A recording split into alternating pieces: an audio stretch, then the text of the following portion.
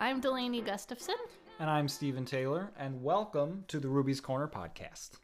We're talking about love today. One of my favorite things to talk about, especially with you.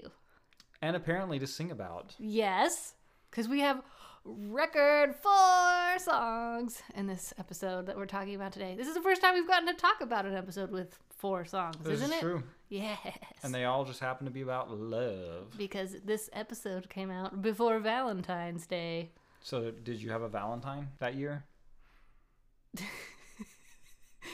Yes. It's a legitimate question. I know, I'm just making sure that it's a joke that you would ask that. This is my favorite question to ask happily married people. Or people in other long-term relationships. The short answer is yes. He asked me. This guy next to me. To be my Valentine. The one who's sitting and talking with me. Yes. And I have legitimately asked this to happily married couples before. Yes. I believe I've been there a few times. And most are uncomfortable and also like lovey-dovey and stuff. We like making people uncomfortable. That's why we have this podcast, right? Where we say weird things and take hot takes and stuff, right? Speaking of uncomfortable, the first song is Wake. Ooh, yes. So the question is, while you wrote this song, were you watching me sleep? For any context that anybody needs for this song, it's kind of about like that moment when you're looking at like a love of yours, and it's like that beautiful, peaceful moment at dawn when the light just strikes them perfectly and they look so angelic. Yeah, but I'm never in bed at dawn. Yeah, well, you were at least before when I was writing this song, so it happened. It was occasional, yes. It was real. It was there. But yeah, we didn't have blackout curtains also. That's weird to mention, but like we have blackout curtains. They're actually a really great investment for anybody who needs to sleep. But if there aren't blackout curtains, and if I there's didn't get more up in the light morning, streaming through the window in this idyllic, ethereal vision, which at least inspires this if it wasn't actually literal, because maybe you were up already, because fun fact, Stephen is a morning person. Yeah, if you're not a morning person, you can pseudo hate that with me. I love you. Don't love being a morning person. So well, it's all good. that's how I knew this song was made up. There you go. So, no, it's not. This song I wrote about that moment where you're seeing your love and you just are so besotted with them and realize how close you are and how amazing they are, beautiful they are. I mean, I just think it's a beautiful moment where everybody's peaceful when they're sleeping and having a good dream. You can assume. I mean, I didn't know. Well, can you feel the love tonight? The truth was, I actually did get a lot more sleep back when you wrote this in 2018. This was my last semester of grad school. It was way easier to sleep then because that was a super chill semester. So maybe you did actually watch me sleep. He was so happy. He was reading about like Derrida and stuff. That was not that semester. Maybe not, but you were probably still dreaming about it. So let's be real. Dreaming of Derrida. That could be your next love song. Or your memoir, but yeah. This song is that, and no is the short answer. I did not watch Stephen sleep while I wrote this. Okay. In fact, I think most of this song I actually wrote during my lunch break while I was working at an accounting firm. And it was while like thinking tax about season. how I wished that I was with Stephen instead. Wow. So, well, who wants to be doing taxes instead of being with their one true love? Like, really? Really? I know plenty of CPAs who would rather have been at home. Though I probably actually know a few who were happy to not be. But that's a completely different podcast. Ask Dr. Phil to cover that before he retires. So I guess this episode, the people we're ragging on are the married couples who aren't good at Valentine's and all CPAs. There we go. Because it's that time of year. that's true. Love and taxes. So we should talk about This Is Love, next song. There we go. The next song. Although, last fun fact about Wake. I do actually think, and I don't know if many people think about this, but maybe it's just because of our child, but after singing it once or hearing it while she was around, I was like, oh my gosh, this kind of sounds just like a lullaby to a baby too. Like, it does have a kind of sultry sound for, a child's lullaby, which, granted, like, I love the sultry sound. I'm not singing it in that way. My child. But I believe that there are plenty of instances, lyrics that you could attribute to a beautiful angelic child as well. Because what is more gorgeous than especially a newborn, which ours was basically when I, not when I wrote this, but like when I performed this, sleeping, like a newborn sleeping is a beautiful, beautiful sight. That's true. Especially as a very sleep-deprived parent. Well, one of my dominant memories of this song when you were writing it is this was right after I got my Nintendo Switch and was playing Legend of Zelda Breath of the Wild. And I would hear Delaney practicing the song in the other room. I was like, what is this? And I was like, oh, well, I don't know. Guess I'll go try to, find the Master Sword. That's right. He was so engrossed in this wonderful game. Stephen is a big Legend of Zelda fan. This is true. Also a Nintendo Switch fan, which we got you for that Christmas just before. Yeah, it was just before you wrote this song. And so, yeah, it was a perfectly planned distraction so that I could go and finish my song in the other room while he was apparently none trying to get the wiser. Master Sword. So, this is love. This is love. Do you believe in life after love? Yes. And I hope not to experience it. Okay. That was, I mean, not I just exactly don't a want it question to about the end. song, but Exactly. Well done with the quote, though. That's a good popular oldie but goodie. there's so many possibilities. Yes. So, this is love. You told me a little bit about this, the incident that inspired you. The incident. The occasion that prompted you to write this song. I mean, if you happen upon a field, an empty football field at a college with a bunch of students just sitting, chilling in the middle, most of us with our shoes off, looking like we're either studying or lounging around, you'd probably assume we were doing drugs instead, but we went to a liberal arts Christian-based place, so it wasn't happening. It was a creative group of kids. Some people were like planning photo shoots, others were writing poetry, others were writing short fiction. I happened to be writing a song while my roommate was painting. So that's what you would have found. But you're right. In the terms of an incident. Did you get arrested? No, we did not. In fact, it was such a small town that I don't think we even saw a cop. So Wow. there you go. Yeah, we were all being creative, trying to be at least, and so I wrote a poem, and it was inspired by a lot of the visual imagery that I saw while at this creative day, evening, whatever, and so it ends up in This Is Love, which is essentially a summer love song about like having a summer crush, and perfect timing to come up with that, right? Well, Summer. It's funny because I was thinking of, just the difference between This Is Love and Wake. And I don't think it's apples to oranges at all. But when I think of, the summer song, the love song inspired by this idyllic creative atmosphere versus the love song inspired by accountants. Like, It's not inspired by accountants, though. okay, written in proximity of. Just that. Despite. Wake turned out really well, but so did This Is Love. And these very different origin stories. Yes. One is a lot freer, like literally summer, while you're not really in school, except for maybe classes that you genuinely want to take. I was in a songwriting class at this point. And, the other is I have a big girl job and I'm just getting an hour to eat my food and write songs because that's really what I want to do with my life. A whole hour for lunch break. Can you people believe that? I know. Well, you need it when you're working with people's finances. So. That's true. But yeah, so This Is Love. I mean, Wake, they're separated by about 6 years at their inception. So yeah, there's a difference of context and maturity. You can hear it in just the sound of the songs. So yeah, it is different. The variety of takes on love here. Mm-hmm. So that was planned. You're welcome. Yeah, let's talk One if we can jump there, because One, I know this was written right before we got married. And so, during our engagement. That's true. Yeah. One was written while we were engaged, which was in 2014. And one of the fun things about writing this song was I was essentially trying to make a challenge to myself to write a song with as few lyrics as possible.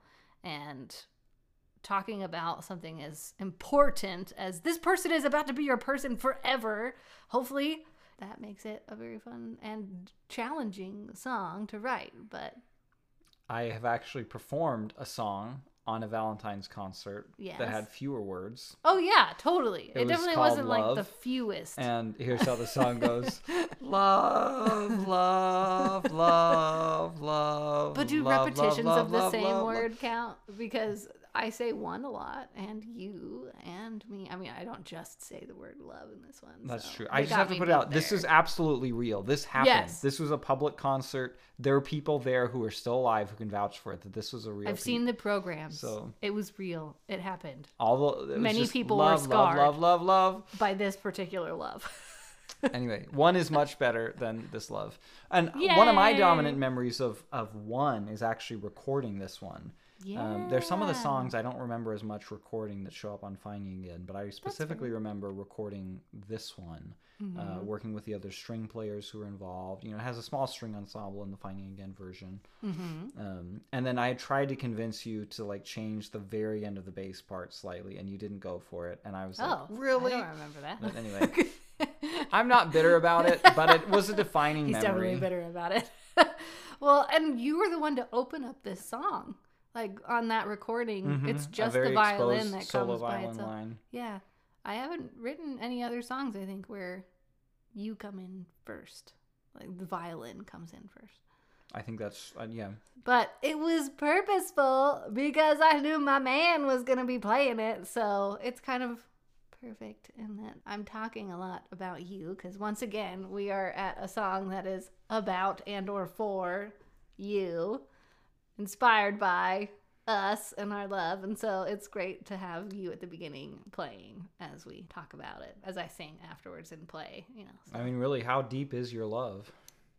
Wow, guys, he didn't come with notes. Like there's no like list of. Yes, I did. I have my notes. Okay, well not notes, but I mean like a list of lyrics from popular love songs. Okay, to just like pick and choose between. There is a list. I wrote down. You wrote some of these? I wrote down titles of love songs that are a question. I guess that's just your handwriting then, or my ability to read it. Yeah, Delaney just can't read it. I only have 3 more, so. Okay. Well, while we're putting you in the lyric hot seat of sorts, so I feel like I say this a lot, that song is for you, Stephen. It's inspired by Stephen. It's for Stephen. So we talked a little bit about this beforehand, obviously. Like I told you that I went back and counted exactly how many of my songs are about you. Do you remember how many? I believe you said 6. Yes. So I could name 5. Yes, for sure. Well, then prove it, man. Let's show the listeners. Well, you know, one. I do once again do not have a list, and I don't have notes on this actually, but 1 is one of them. That's fair. Though you get fidelity. credit for that here on the sheet, so you know. Okay, but yeah. Okay, so My Fidelity. Yep. I Choose You. Yep, which is not one that is on Ruby's Corner. Wake. Yes, which is also here. Good Man. Yes, which we will get to. So those are the 5 that I know for sure. I thought Midnight 5? Mine was, but apparently not. No, it's. Was that the one for Harry Styles? No, I've never written a song for Harry Styles. Oh, sorry, did? Someone Harry. did. Oh, I'm sure plenty of people have, like Taylor Swift. Oh, sorry. Well, I just mixed up. Yes, I may have counted wrong. I thought that was 4, and you said it was 5. It was 5. Basically, he's got it. So. But let the record show I was not referring to notes there. I could name all of those. I could actually sing lines from them too. It's true. There were 2 in front of you, which you got as kind of a free bonus. My fidelity belongs. Oh, there you go. So there's a line. We should talk about I'm Yours. I'm Yours. Which apparently Delaney hates. I told Stephen this before, and I was like, yeah, this is actually possibly my least favorite. Like if you told me I had to rank all of my song babies, which are not babies, they're just songs, this would actually probably be the end. Do you know what I asked to that? Where did our love go? Oh my gosh. Tell us about Where that. Where is the love? tell us a little bit though. Like why? Why? Because it's like peppy and fun and flotatious. And that's fun. But I have other songs that are fun and flirtatious. Not on this episode. Fine. Maybe it's because I've done a lot of them. Or they're coming up.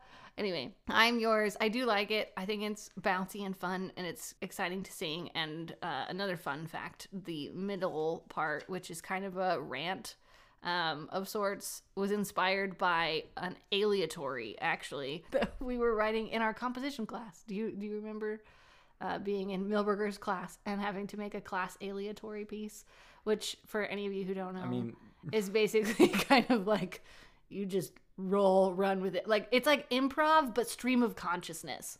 I was going to say, I felt like every day was aleatory. That's fair. But it was so fun. Yeah, it was basically, I was playing the chords and I couldn't come up with a bridge that I liked. Never did. And so I literally just started laughing at myself and ranting about, well, I'll probably put this in here and maybe I should say this and da-da-da-da-da. And that's basically what I wrote, you guys. That's what it became. So it was both comical and embarrassing. And kind of that, about like love, that cringy adorable, you know, like, and maybe that's part of the reason it's not always my favorite. It's hard to embrace the cringy adorable in us sometimes, but I did it enough to put it on this show because I love you guys. It sounds like my opinion of the Pink Bible, Pride and Prejudice. So, which at least half of the people who listen to this probably won't even know exists. Oh, well. So there you go. Sorry to push that on you, but Stephen's going to feel guilty and responsible for your interest in what is this now? All the Google searches that are going to come up. And of the many, many retellings of Pride and Prejudice, which is a novel I love. Yes. My favorite is Pride and Prejudice and Zombies. It's a good one. And Pink Bible, Pride and Prejudice is my least favorite of all the retellings I have encountered. It's the cringiest that I've seen so far. Never has a movie caused me more pain. And guys, he's not joking. I tell Stephen all the time he has a dummy face where I can just like see on his face. It's like lying, but instead it's that he's being funny. Like he's just trying to be funny and there's no dummy face here. He's just in pain. Yep. Not even Crouching Tiger, Hidden Dragon after I burned my palm and had a golf ball sized blister on my hand. Not even that brought as much pain. Wow. Oh, but you know what? I'm in pain because I just realized that we forgot the last part about This Is Love that we were going to talk about. That I wrote it on the piano, but then I performed it here on ukulele. Yeah. Well, I'm okay. Well, you got that in now. Let's go back to one. No, so I mean, I was on the fields, and like, you know, this is 2012, right? So I mean, Jack Johnson is still a big deal. Colby Calais, Stephen doesn't like. Sorry, there's your shade moment for the night. Jack Johnson. He doesn't like your banana pancakes. How about that? So the ukulele was big. Like everybody was trying to learn this instrument. That's true. It was super hip. It was a hip thing. Yeah. So when I wrote this song and then I realized that it was going to be a song, not just a poem, I basically decided like, oh, hey, this has kind of like a, you know, summer vibes, which Colby Calais and Jack Johnson, especially very much there for that. Yes. Like the surfer vibe and the Cali vibe is there. Okay. But I didn't know how to play the ukulele. I didn't have a ukulele. I may have been able to ask some people around campus, like, hey, can I borrow your ukulele? But I didn't know what kind of a relationship, deep, abiding relationship people might have with their ukuleles. And some of them were tools. That's arguable. Yeah. Definitely not all. I can name several people who had ukuleles who weren't. Just want to put that out there if you're listening. There you go. We are definitely not equating ukuleles with toolness. Otherwise, why would I have been playing one? But anyway, I'm the person who like names their instruments, right? So like I kind of treat them a little bit more as people than I should probably. So why would I just be like, oh yeah, hey, can I have your ukulele and write a song for, you know, 3 hours like that? No, but it is like when my little brother came up to me and said, hey, that's a really nice phone. Do you think I could borrow it for a couple days? So I didn't learn how to play the ukulele until 2019. And that's when This Is Love finally became what it was always meant to be. It blossomed. It was the little ugly duckling. And, well, it wasn't. I thought it was still okay on the piano. But it just wasn't. Not what you heard in your mind, right? Exactly. Now it is. And it's forever encapsulated in this episode of Ruby's Corner. Well, I just have one last question related to that. Go for it. Why do fools fall in love? There it was. He's.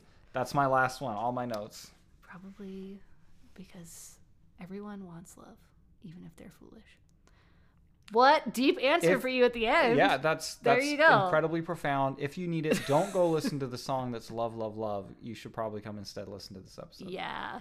Or you could stick around and like go listen to the song that was the last kind of outro thing. Because even though we only talked about 4 songs, there are technically 6 on this. That's as true. we mentioned in the last podcast where we discussed this season. So Take Me Away plays at the end of this show. So let's take it away. We're taking away this episode that we are speaking to you about from you.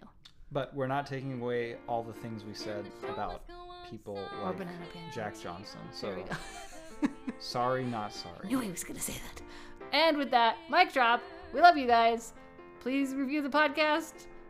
Come back and see us next time. Happy Valentine's Day. Yay, love!